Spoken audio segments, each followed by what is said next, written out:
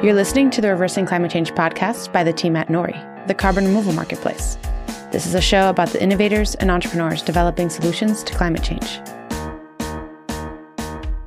Hello and welcome to the Reversing Climate Change podcast with Nori. I'm Ross Kenyon. I'm the creative editor at Nori's carbon removal marketplace. Today I have with me Jesse Smith, Director of Land Stewardship at White Buffalo Land Trust. Thanks for being on the show, Jesse. Hey, thanks for having me here. I'm glad to have the opportunity to have the conversation. Me too. I've been enjoying your products for so very long. That persimmon vinegar, it haunts me. It's a beautiful thing. What involvement did you have in that? We can start there. Let's start there. Okay. Well, yeah, I guess that's an appropriate place to start because the process in that product development actually predates my work with White Buffalo Land Trust and actually predates the organization itself, White Buffalo Land Trust. So the product in which you're referring is a naturally fermented organic persimmon vinegar made from Japanese Fuyu persimmons. And the genesis of it was going back to 2013, 14, when my family and I started managing a property that had organic persimmon orchards on it and really saw the need to value add persimmons during the season, specifically the ones that weren't of kind of high grade. But we also wanted to create a product that stayed out of the cold chain, that didn't require refrigeration, and that the process itself of value adding was one that was approachable and very low impact on our ecology and our climate. And hence we went through a multi-stage process that included grant subsidies from the USDA and product testing and aging. And what we have now is a great kind of foundation product in our persimmon vinegar. So that's just one example of a consumer-facing regenerative ag product, you might say. And there are others, and White Buffalo Land Trust is involved in a huge slew of educational projects, communications projects, scientific work. Why don't we introduce people to this whole thing, and then I can go back to talking about the persimmons. Really, the show's about the persimmon vinegar, and we'll get back to that. Yeah, exactly. That was just a little taste.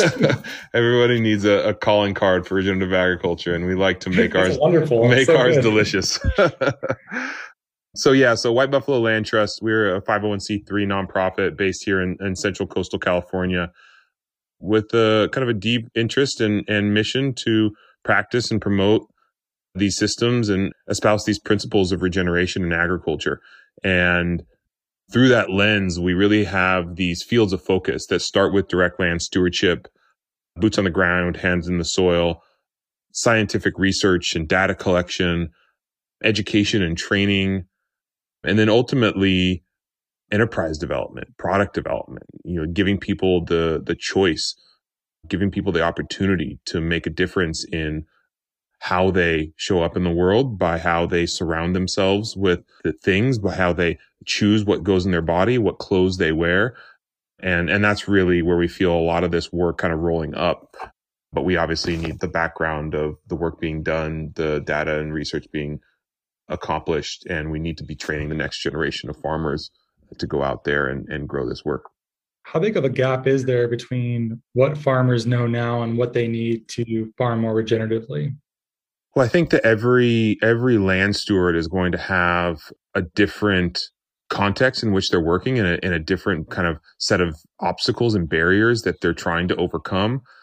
But each one is also going to have their own unique opportunities, their unique kind of selling point, if you will, their own specific opportunity to differentiate themselves within the marketplace. So I would say that many people, I think, who are maybe deeply entrenched and invested in a hyper extractive and a high input reliant system might have, probably a further distance to travel. It's not to say it's insurmountable, but when there's a certain expectation of both process and product of output, whether that be profit or quantity or kind of commodity nature of having the output be very homogeneous, then sometimes it's a very big leap in order to understand that more diverse and nuanced systems of agriculture can actually provide a lot of the same value offerings that you're looking for, but in a different capacity. So there's other people that really are just looking for some functional skill sets, They know that they are already applying compost. They're already rotating their animals. They're already diversifying their pastures or their cropping systems, but they're looking for the next layer of kind of detail to really optimize their systems and seek new value opportunities within their system.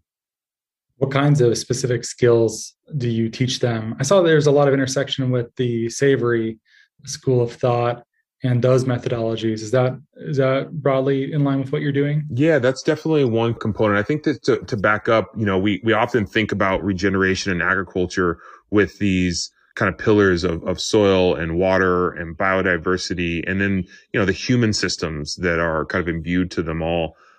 But we also have a deep interest in seeing both animals and perennial systems being brought back into the context of agriculture.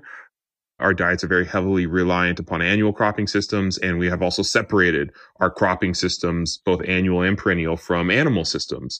And so bringing those back into relationship is a big piece of what we do. So in that sense, the Savory Institute and all holistic management practitioners, whether they affiliate with the Savory Institute or not, I think are really aligned with what we see as understanding the role that herbivores have in the historic evolutionary process of intact ecosystems, but also in where we see agriculture moving forward so that we can start to eliminate the amount of off-site inputs by increasing the amount of nutrient cycling that's done on farm through the gut biome of herbivores in relationship with the soil biome that we're ultimately growing our food in.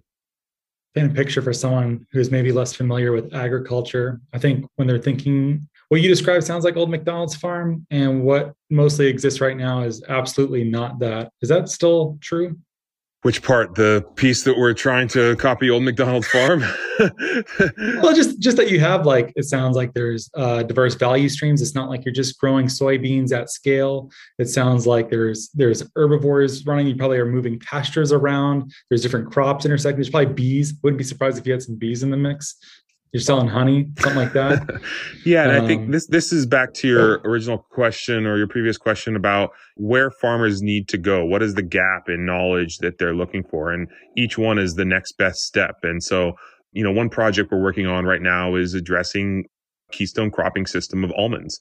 I think that nobody can avoid the conversation that almonds are a significant player in the ecological systems of our landscape and the economic system of the breadbasket of America in California and the Central Valley.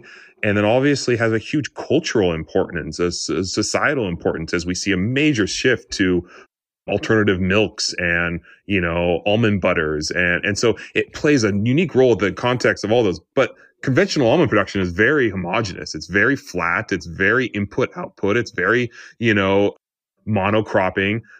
And so when we think about animals and what their role might be in that, it can seem daunting at times with all the food safety and all of the logistics around machinery. But the almond project we're working on is simply utilizing herbivores in the form of sheep to graze a multi-species cover crop that is mineralizing compost that was applied in this orchard. And it's a suite of practices that can be layered within a quote unquote conventional, whether you're conventional or organic, it's still a very conventional approach to almond production, but we're now including some of these suites of practices that are seeking to actually deliver outcomes that are regenerating landscapes. And so the animals have a role, even if it's sometimes just replacing the role of a mower. So what you have an almond orchard, and then you're growing some sort of cover crop mixture, and you're running sheep through them. And that's in some ways replacing the synthetic fertilizer and also just mowing the lawn, you might say. Yeah, that's a very clear way of articulating all the complexities that go into that. And I think that sometimes that's really important for both growers and customers to really get presented these decisions that are being made in really complex systems. So this project in itself is 4 80-acre plots, 2 of which are our controls and 2 of which are our test. And the 2 test plots, one is on our certified organic land and the other one is non-organic land. And we've applied compost, then planted a multi-species cover crop, and that can bring fertility back to the soil. But to incorporate that, we're actually putting sheep out there to graze the cover crop down. And as they digest and mineralize those nutrients, it's then reincorporated into the soil. And so in a multi-year process, we will start to hopefully see these increases in soil health as a byproduct of using biology in order to, quote unquote, terminate understory crops such as cover crop instead of chemistry or machinery. But the healthy byproduct of that is that we have all these pollinators, we have bees, we have butterflies that are able to create habitat within that biodiverse cover crop as well. I have a gardening question just to ask you, because I have been using multi-species cover crop mixes for a while, and my yard is functionally just vetch at this point. Do I need goats? What do I have to do to get rid of all this? It vines around everything. It's beautiful. It looks healthy. It's so happy. It's too happy. How do I stop it? Yeah, it's funny because we have a lot of viticulturists. We got a lot of vineyard managers who often have vetch in their cover crop, including us as well. And I've heard that reflection a few times, that it can get a little unruly, and sometimes you don't want vines growing up your vines. But I think that you ultimately hit on the piece, is that a practice by itself can't be regenerative. I don't believe in any regenerative practices. So a multi-species cover crop mix is not a regenerative practice. It is just a practice that can be implemented within a regenerative system. And so it's about process. It's about management. It's about adaptability. So if your cover crop mix has a species such as vetch that is unruly, that means there's another practice that you're missing in there. And it may be some herbivore. I don't care if it's bunnies or deer or some sort of other grazing animals. And if none of that, it might be you as a human. It might be you out there with a weed whacker who has to chop that down and then somehow incorporate it into your compost and your soil. So it can't just be a static, apply the practice and expect the regeneration. Okay. Great advice, difficult advice. I'm going to have to think about how to integrate that into my gardening practice, but seems pretty sensible to me.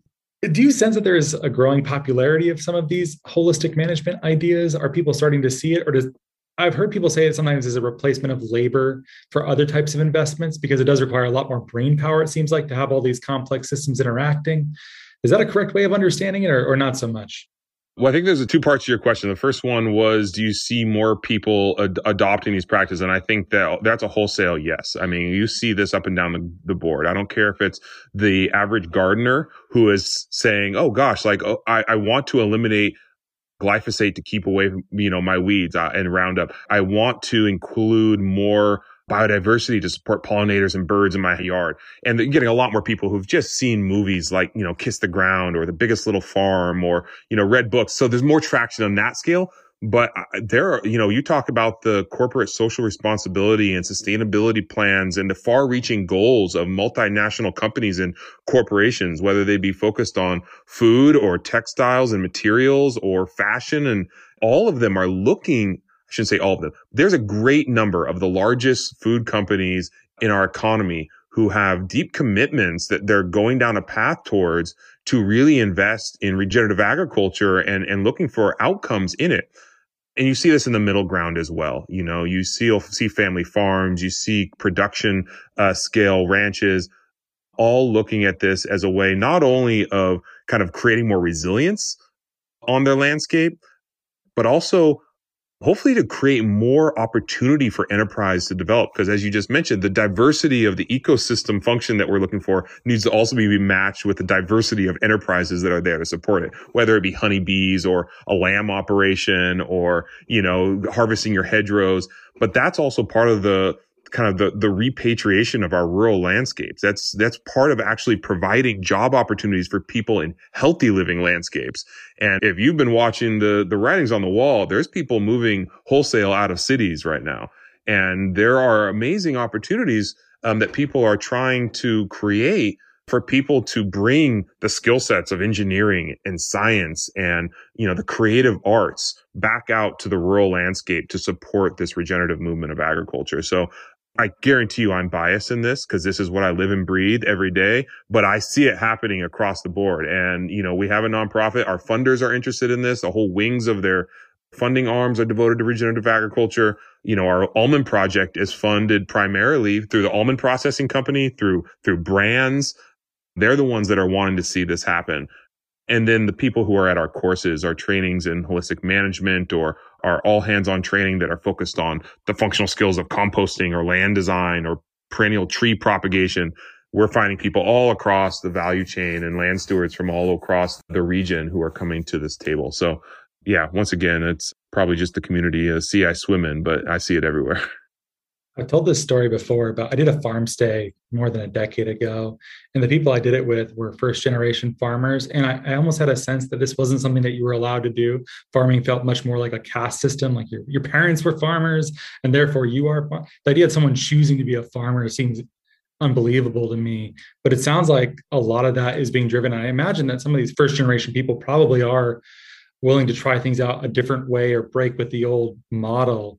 Or although I'm sure you work with farmers who are also, older style people who are looking to say, like, this is no longer working for my farms. It's probably both, right? Oh, 100%. We actually just had a conversation this morning that revolved around a question that someone asked about how do we differentiate our educational or training offerings from those that are just beginning farming and those that are kind of multi-generational established farmers. The best answer I could give is we don't, because having them in the room together is what actually makes the engagement successful. And we just witnessed this in our last course where we had someone who was thinking about getting into farming, looking for land to farm on, had all these crazy ideas, these, wide-eyed and, aspirational ideas, how they're going to, and that was great. It was like, there's no barriers to the imagination. And what we really need now is agriculture reimagined. But then they were sitting across the table at dinner from someone who's multi-generation, who's very X's and O's, inputs and outputs, but also seeing that there needs to be a shift for their family farm, their family ranch to be viable, to provide more opportunity, as well as to have, the health of the land improve over time. And so they're there learning together, but there's a great tempering of both the hard line kind of conventional approach of being like, oh, wow, I haven't thought about that before. That the people are actually interested in that. There's actually a market for that. And the person who's just wide eyed and, aspirational being like, oh, that's right. I do need to put together a pretty strict budget. And I do need to be very conservative about the expectations of time because everything takes more time and more money on the farm. And so those two together, I think, are what makes it key to where we're headed in our next best step in this. Wow. What would you do to encourage more young people who are looking at careers, thinking of a career in engineering or science or something like that, and attracting them to something agricultural? What work is being done on that? Yeah, I think that's one of the beauties of this work is that it's multifaceted. We talk about a lot of our work being like the stewards of opening the multitude of doors that people walk through. Because some people are really interested in human health. Other people are really interested in climate change and helping fix that. Other people, it's really kind of like appropriate technology. Like what tools do we need to be creating in order to support agriculture of the future? Other people, it's data and science driven. What information do we need to be collecting to show ecological function? And so through that lens, we all often ask, like, what makes you tick? What do you want to wake up every day, every morning and do? And then if you're interested in this work, figuring out what your role is in it, what special skill set do you have that is going to contribute to the larger system that we're working on? And for us, it's global ecological function. And that's the largest system that I believe that me as an individual can actually affect change on, is that through the work with our small team in our small little corner of the world, that we can work strategically with regional partners on a global food system, and the global food system can actually change. And so similarly, I would suggest that people think about what is the largest field that they feel that their specific work, them as an individual, can actually affect change on through different nested holes.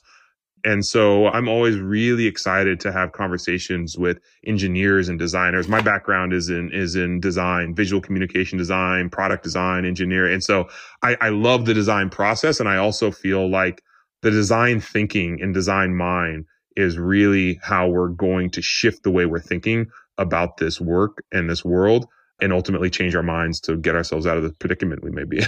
How'd you go from design to agriculture? It probably looks seamless to you in hindsight, but I imagine it's not for someone listening. Yeah, for sure. And, as many people probably would say, it took a really good teacher at the right time, kind of like saying something or doing something. And so someone stuck their neck out for me when I wanted to take a diversion from a conventional track and said, this designer, this young student wants to go take a permaculture design course in Germany for 2 weeks.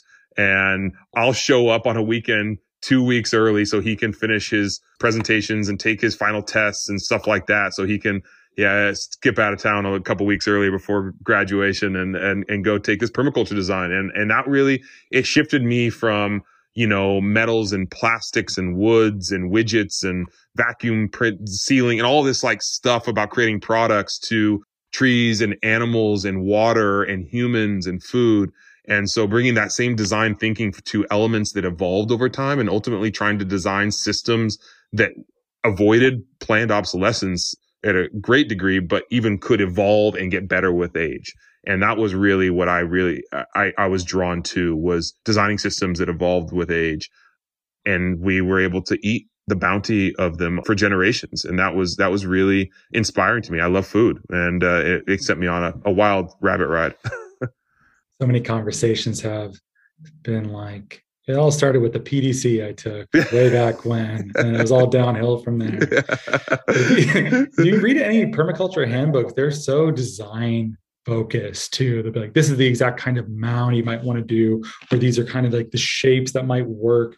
Of course, you have to adapt it to the exact environment you're working in, but it does seem design front and center, at least to me. Of course. Yeah, very much so. And, I think that so much of this work in regenerative agriculture can owe its root to permaculture and to holistic management and to biodynamics.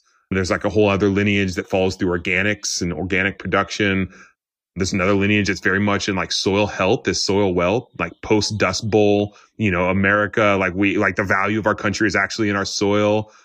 And then, even others that are really kind of focused on just regenerative health, regenerative thinking, regenerative business. And so now it's really interesting to see how it's all kind of coalescing in this kind of movement of regenerative agriculture. But it's also important to track those lineages because of how people show up and what they use as defining principles for what regeneration in agriculture is to them.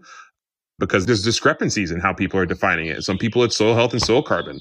Other people, it's, equity, inclusivity, diversity. Other people, it's, really focused on animal welfare and biodiversity. And like, everyone's right, because that's what needs regenerating in their relationship to agriculture. That's correct. But it's also important to communicate that to the public, because they're like, oh, well, why is everyone not agreeing on one standard of regenerative agriculture? Yeah, I've seen a lot of, if not fights, at least disagreement, where I've seen Leah Penniman's been on the show and she's talked about George Washington Carver's influence. And I think if you talk with someone like Bill Mollison, if you were still around, you'd probably say more about like indigenous land management, probably. I'm not sure where he would go.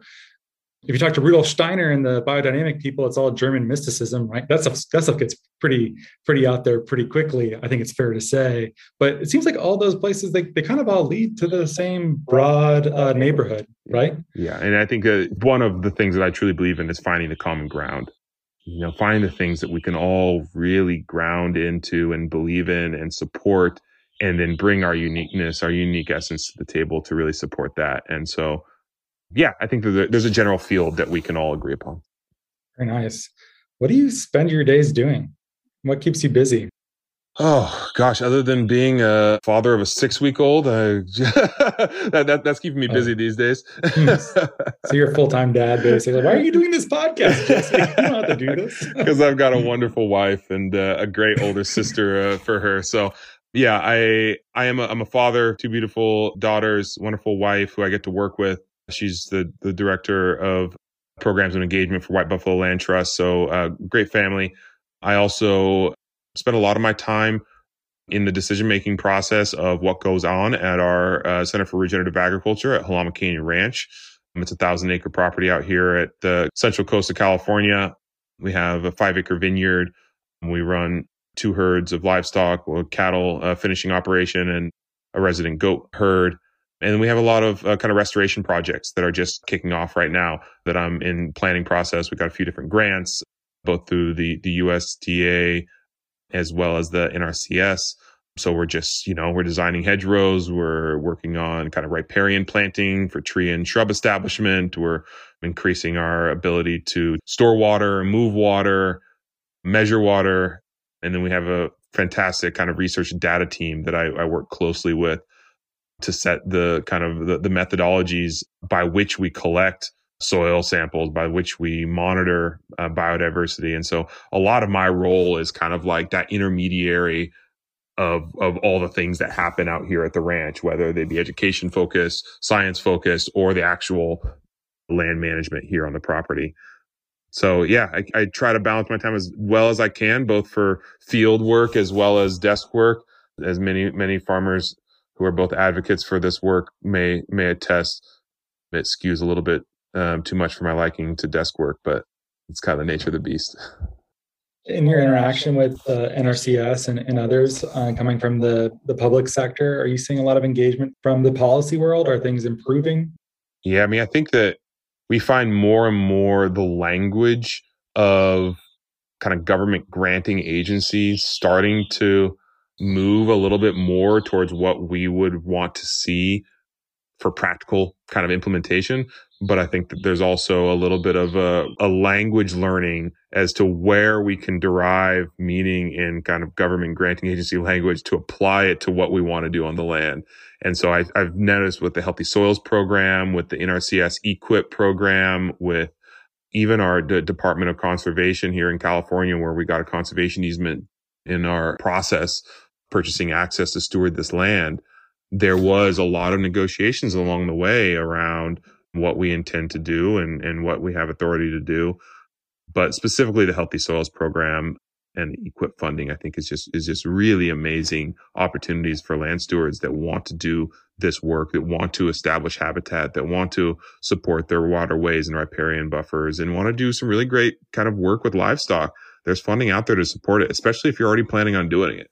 And that's really where we want to show there's opportunities to say, hey, I think that's their new CIC program. There's an incentives program through EQIP. And there's another one that, the CSP, I think it's like the Conservation Stewardship Program. And those ones verge on, hey, this is something that you're already doing. Even if you've already gotten government funding to do it, if you continue to do it, we'll continue to support you and fund you to do it. So yeah, we're trying to bring as much into our community as possible, demonstrate the hurdles that it takes to go through to get the money, and then share more openly what we feel are valuable avenues for people to do context relevant work in this region.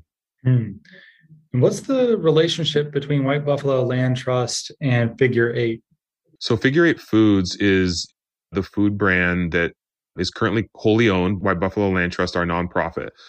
And so it was developed actually also in collaboration with a government grant. This was a USDA grant it's called an LFPP grant, the Local Food Promotion and Production grant that we received at the end of 2019 that supported the growth and development of our persimmon vinegar product, as well as allowed us to create a specific entity and going through a branding strategy process for an actual overarching food brand, which was what became Figure 8 Foods, so that we can bring new products to market. And so our most recent SKU that we've actually released in the last couple of weeks is a grass-fed, grass-finished beef biltong. And this is carrying both the Certified Humane mark, the American Grass-Fed mark, as well as the fairly new but outcomes-based land to market seal that was put out by the Savory Institute. And this is, once again, a naturally cured with salt and vinegar, never heated, delicious beef snack that also comes from a landscape that is quantifying their carbon drawdown as being negative over the life cycle of their beef production. I didn't mean to neglect the biltong because I've been snacking on that for some weeks now, in addition to the persimmon vinegar. Sorry, I don't mean to show favoritism, but that biltong is very good. Well, you're getting both. So we were excited that we were able to use our persimmon vinegar in the curing process for the beef biltong. So you get a little taste of both. So yeah, I didn't realize that, but that's pretty fantastic. One question I had in relation to having a consumer brand is, my understanding as a non-farmer is that many farmers would like to break out of the commodity market. They want to be a direct-to-consumer brand. They're able to take more of that money home when they can. They have way more control. but it doesn't seem like there's enough room for everyone interested in regenerative agriculture to become their own brand. Oh, I see a head cock, so maybe I'm wrong. But if okay, accept that premise for just a second, and then you can challenge it later. I'd like to hear that. But is there room for a commodity market for regenerative agricultural products? Oh yeah, and we probably should have gone sans video because my head cock was just a stretch. I agree with you. I think that no pushback there necessarily. I think that there are some unique opportunities for producers to bring products to marketplace where they are able to control the narrative, gain as much of the market value add as they can, but it's not for everyone. A lot of people don't want to be the ones who are working to figure out the next packaging challenge or doing label reviews with the FSIS for what is claims being made on your pack. Like it's been a big hurdle to like launch these products. And we knew it, but we wanted to see what it was like, because then we can really start to understand what the true costs of bringing products to market is, from being a producer ourselves to being able to go direct to our customers. And through that knowledge, we can understand what it's going to take as far as a price point to support producers doing the work that we know we need them to be doing on the land base. And so, obviously we get a lot of people asking, well, are regenerative products going to always be more expensive? Why are regenerative products so expensive? And it's the same questions were asked of organic. And I think that the most simple rebuttal is, well, why are conventional products so inexpensive? What's not being calculated in that process, in the externalities? And so the Figure 8 food brand is a small but growing player in this natural products ecosystem that is really invested in bringing products to market sourced from producers that are caring for their land, caring for their water, caring for their soil, caring for the wildlife and biodiversity that revolve, and caring for the people that are stewarding them in a way that really lives up to whatever standards you want to use. There are multiple out there. Animal welfare is one. The biodynamics is a great one. The regenerative organic certification is out there. The soil carbon index is out there. And, some people are going the carbon credits route and just, decoupling the price of their crop or their produce from the ecological function. They're selling, ecosystem service credits. But our brand really wants to be a beacon in the marketplace where people know that when they're buying this is having the impact on the land and in the community that their values and their intentions are aligned with. And I'm sure that there will be others. Ours, right now is 100% owned by the nonprofit. So all proceeds go back to continue to support our work in education and research and land stewardship. Do you worry about the regenerative label being misused, greenwashing? You probably, if I had to guess, you probably think it's already happening. Is that right? Oh, don't put words in my mouth, but I think that... Okay, sorry, you correct me. I think that there's always a risk of banalization of complex concepts and complex systems for the sake of clarity, for the hope of clarification, but ultimately what happens is simplification. And I think that complex systems can be communicated clearly with well-designed communication strategies. But what we end up doing is trying to dumb it down to, the pieces that are just, we can latch onto, we can have a soundbite, we can have a little post about, and it's something that we're constantly trying to avoid and ultimately is a difficult terrain to navigate. And I think that what I would say to that is that many of the marks that we're seeing evolve out of this regenerative movement are, I would not jump to the conclusion that they are greenwashing. I think that they are communicating to a specific audience that has a shared set of values. And what I would ask of each of them, and what I have yet to see anything really overtly egregious towards, is to continue to value all the other components of a holistic system of regenerative agriculture, even if it's not your leading statement, even if it's not your tagline, such as a carbon credit. Carbon is of course important, but let's not forget about water cycles. Let's not forget about biodiversity. Let's not forget about animal and human welfare. It's like it can be, even if it's just mentioned and it's paid a little bit of a lip service in your mark, Like that is important to make sure that people don't come to the table thinking that carbon is the only thing that's important. And so that's something that I'm constantly looking for, is if people are trying to strip away what they think is extra in service of just a simple, clear communication. And a lot can be lost in that. And that's where I think we sometimes verge on dangerous ground of banalizing this concept of regeneration in agriculture. Very good insights. I'm not surprised to hear you say it, though. One of the classical criticisms of Allan Savory and holistic management is that it's so contextual, that everything so depends, that it's non-falsifiable, and it's just kind of a big jumble. I'm not sure what you might say to something like that, but maybe that's just the truth. Maybe everything is so contextual.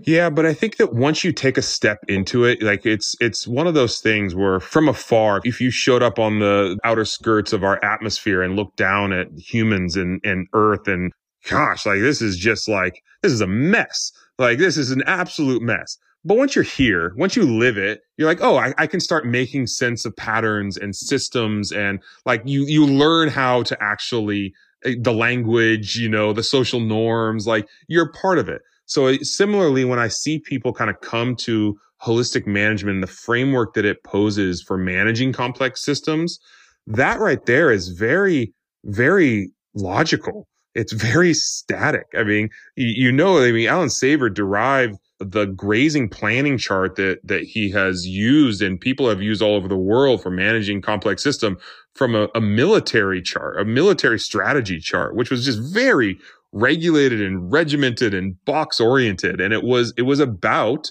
war, and it was about all these complex, contextually specific situations and managing assets over broad landscapes without knowing necessarily where they were or what they were doing or what they were facing.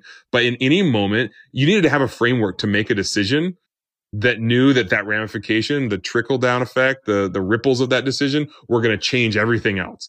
And you needed a framework to make decisions through. And that's really what it was about, was a framework for making decisions through. What he always comes back to, and what I always talk to as well, is that what we're talking about, making decisions within your complex context. And so that no one's going to deny the fact that every situation is unique. So we just need a framework to organize that.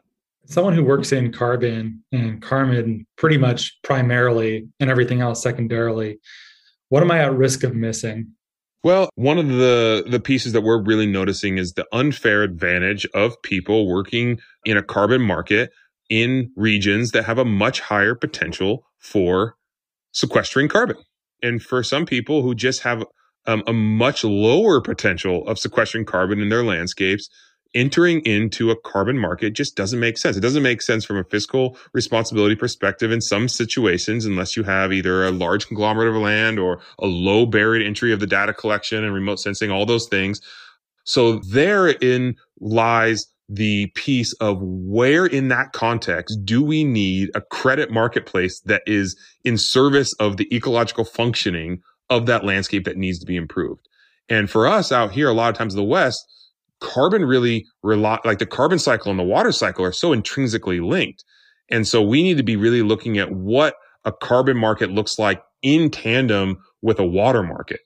How do we increase hydrological function in our arid Mediterranean kind of drying landscapes? Because if we can increase the water function, we're going to increase the carbon sequestration potential. But it might not have to be a one-to-one for the person working in the Midwest for sequestering carbon. But if we can find exponential leaps and bounds in how we slow water in our landscape, or how we increase the porosity of our soils, or how we reduce the erosion and the sedimentation of our waterways, then we can start to see where the value really lies in, coastal communities and fish spawning grounds and, riparian buffer, expansion. But it might be the wrong moniker to be hanging our hat on when we talk about carbon.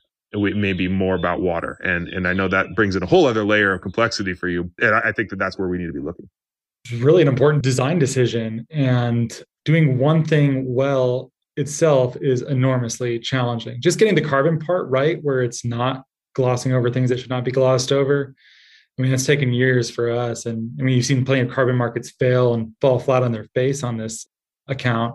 So I can't imagine also having to keep a track of water to the same level as carbon. I think we need much more funding, a much huger organization, and the likelihood of failure would be so increased that maybe we do neither of them well. But I don't know how to solve that then. What do I do? Solve my company for me, Jesse. Yeah, well, you don't need to know how to solve it. I mean, that's the thing is that, like, I think if thank you, that's good. Let go of the expert mentality. Like, you don't need to be an expert in this. I think that what we're finding over and over again is that if there is a community of people that has shared goals, then if the entity that's taken a leadership role is very open in their unknowing, that people are also flocking with resources, both financial and intellectual, to support that cause.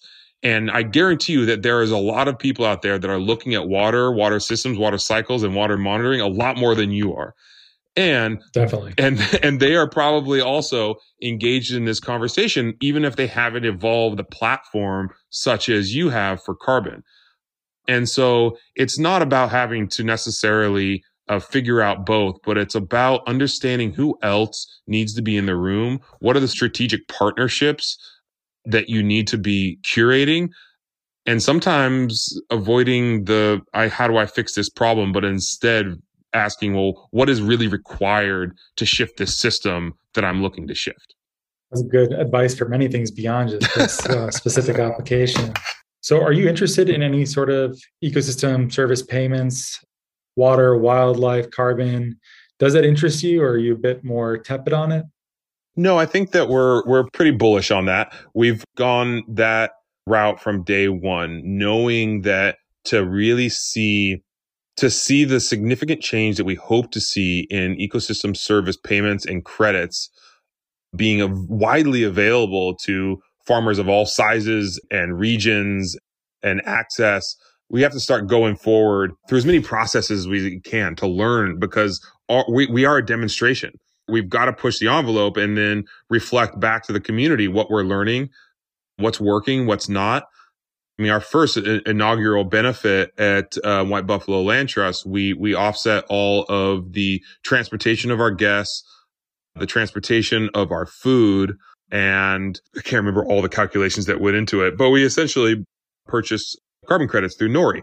It was a way for us to just open the conversation up to the, 200 plus people that were at our benefit, that this is the emerging marketplace. And I think we had a handful that came out of that where it's like, oh, great. I have, my family offices. We want to offset our carbon. Like, can we do that through Nori? I'm like, yeah, here's a contact. Give him a call, and so it started the conversation around, oh, wow, this is something that's emerging, that's possible. We've also been exploring the Regen Network and their blockchain-based ecosystem service platform that brings in co-benefits. So looking at water and biodiversity and some of the specialty markets there. There's also been exploration around, instead of outcomes-based credit markets, practice-based credit markets, knowing that some of the same quantifiable sequestration rates might not be seen in certain ecoregions. But that's not to say that those producers shouldn't have similar access to resources to support their implementation and practice shifts, knowing that there are going to be co-benefits and kind of a more kind of cascade of benefits in the ecosystem, even if we aren't able to measure those specifically. So a practice-based credit market. So it's something that we're really interested in, both the financial opportunities as well as trialing the different methodologies for data collection in order to back them up. And so we have actually a project with a series of grad students with our local University of California, Santa Barbara institution that just began last week, a project to look at these different on-farm data collection methodologies, both through field collection as well as through remote sensing, and how we can also use that to calibrate remote sensing from drones or satellites to really lower the barrier to data authentication and verification. And hopefully that the kind of buttons we keep pushing and the roads we keep traveling down will benefit not just us, but our whole region and the larger system that we're seeing evolve around ecosystem service payments. Yeah, a lot of good thoughts in there. And remote sensing and imaging is very interesting too. And we would like it to be, as small farms that exist, it would be delightful if they could also easily pay for verification and then for the juice to be worth the squeeze for them. But sadly, it's still far off from that being accessible to just about everyone. You also make a really interesting point about why markets that focus primarily on practices rather than outcomes are so important. I don't think I've ever thought about it quite that way, but if you think there's a fundamental unfairness based upon the soil type of your region, but you still want people to be practicing regenerative ag in some way and to be rewarded for it, practice-based methodologies for getting those people paid, there seems to be some sort of fairness in there. I'm not sure exactly how you would quantify the value of it against something that's more clear, like a ton of carbon dioxide or equivalent. I don't know if you have thoughts on that, but I think that is a very important point. No, I 100% agree. I don't know if I have thoughts on it yet, but I have some thinking on it. And I have been thinking. That's a good line. Okay. Share the thinking. I have been thinking a lot about this because I am a big proponent to, as a fundamental principle, that regeneration is an outcomes-based approach to land stewardship, that we want to see regeneration actually occurring. And I will stand by that. And yet I am also really interested in how we can start to tip the scales of adoption. And as many producers have reiterated, a lot of it is ensnared in financial incentives. And so if we tie the financial incentives to the outcomes, then back to everything in its unique context, then the same methodologies for data collection and the same payment rates for carbon sequestration are not going to be quote unquote fair across the board. So is there room for kind of that kind of egalitarian approach to supporting farmers and ranchers to then rely upon practices? And even maybe that would start to need to shift based on, price of compost in your region, or the cost of labor in your region, or distance from, material source in your region. These are all questions as well, but I think it's an interesting approach. Jesse, it sounds like from mentioning regen, mentioning Nori, that you have some interest or at least comfort with crypto. Is that an accurate take? Yeah, it's something that I think is an emerging technology that we at White Buffalo Land Trust and myself personally have been really interested in as it applies to kind of the decentralization of information and the kind of democratization of authenticity and verification, and very similar to kind of farmer networks, like peer-to-peer networks. Like, so much of the value relies in the fact that, there is a shared set of values amongst it. And so we've looked at it both as kind of a technology that can support our ecosystem service payments. Believe that there's also a lot of opportunity for the ability of distributed ledger technology to provide kind of asset holders access to experience, access to product, access to different functionalities within this space. Obviously NFT holders know all about kind of what is being explored with smart contracts. But when we can really start to automate a lot of the kind of transactional issues of doing business, then you can build a lot of amazing opportunities for people to kind of hold value within a network. And so we're also exploring NFTs as a tool for value creation for our organization, our nonprofit as well. I'd donate to you guys. If you auctioned off an NFT, I might issue a bid on it. Is that something like you might have in mind? We have one in the pipeline right now. So keep your ears open and please join our mailing list, because we have some fun stuff on the horizon, both revolving around our first wine release and our vineyard here, as well as something that's working in the works that is kind of backed and represented by the different land base and ecological base here at the Center for Regenerative Ag. So yeah, we'll make sure you're in the know. Yeah, a wine release. We just released a podcast on wine recently. I've been fascinated by wine of late. Are you able to say what it is, or is it still secret? Yeah, we're really excited about our partnership around the grapes that came from our small vineyard here at Halama Canyon Ranch. Our partnership with Sandhi Wines, Rajat Par and Sashi Morman, and we're working collaboratively with them on a unique kind of buyers club for our wine that is held within NFT holders. And so access to the limited allocation of this year's Pinot Noir is going to be released through there, but also it will give access to other products that come from our property as well, looking at things like our first release of olive oil and some grass finished livestock as well. So yeah, we're really excited about the project that's in the works and details to come.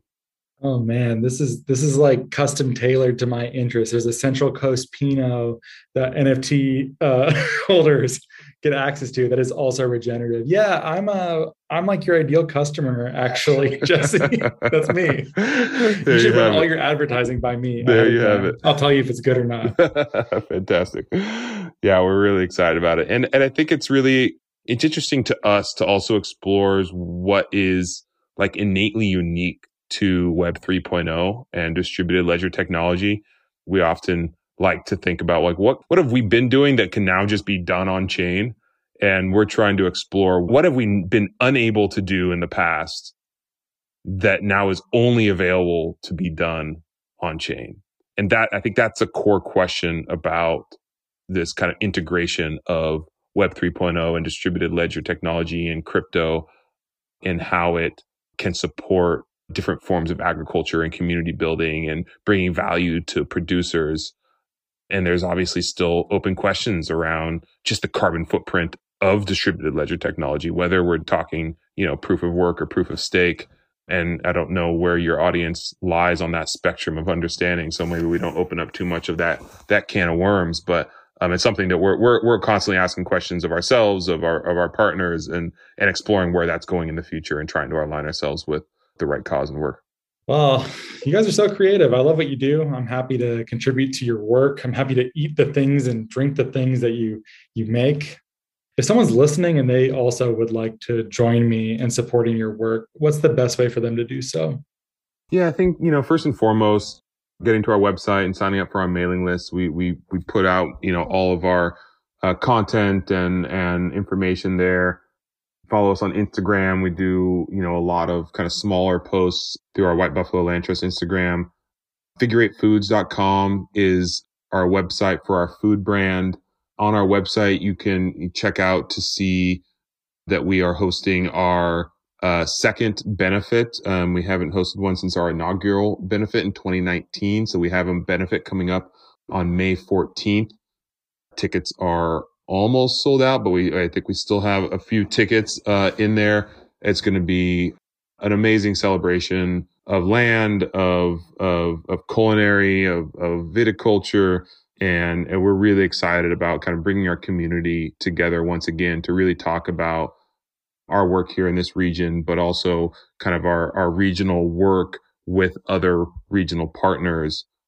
For anyone who's excited about traveling the world and tasting good food and wine, we're auctioning off some amazing experiences at Stone Barns and Blackberry Farm and our own ranch, as well as a fantastic winery and biodynamic farm in Provence, France. So for people who want to come out and support and dine under the full moon, and it's called Roots to the Future 2, Healthy Soils, Healthy Seas, and it'll be on the coastal bluffs of Santa Barbara on May 14th. So yeah, we're really excited about hosting another fantastic little get together. I'm looking at this right now. It looks amazing. I wish I could be down there for this. If you would like to try any of the products that we've described here, you can go to figure8foods.com. That's 8 ATE. If you join their mailing list, it's 30% off your first order. I love this stuff. I could live off that persimmon vinegar. The biltong is delicious. I want this wine. I'll basically try whatever you guys put out. I'm a big fan. Thanks for being here, Jesse. It was fun chatting with you. Yeah, always a pleasure, Ross. Thank you so much for the invitation. And yeah, very grateful that there's people like you spreading this message and inviting people on to have conversations like this. So yeah, very grateful. It's my pleasure. If you like what we do here, please send this to a friend, post it on social media, give us a great rating and review on Spotify or Apple Podcasts. Thanks so much for listening and have a great day.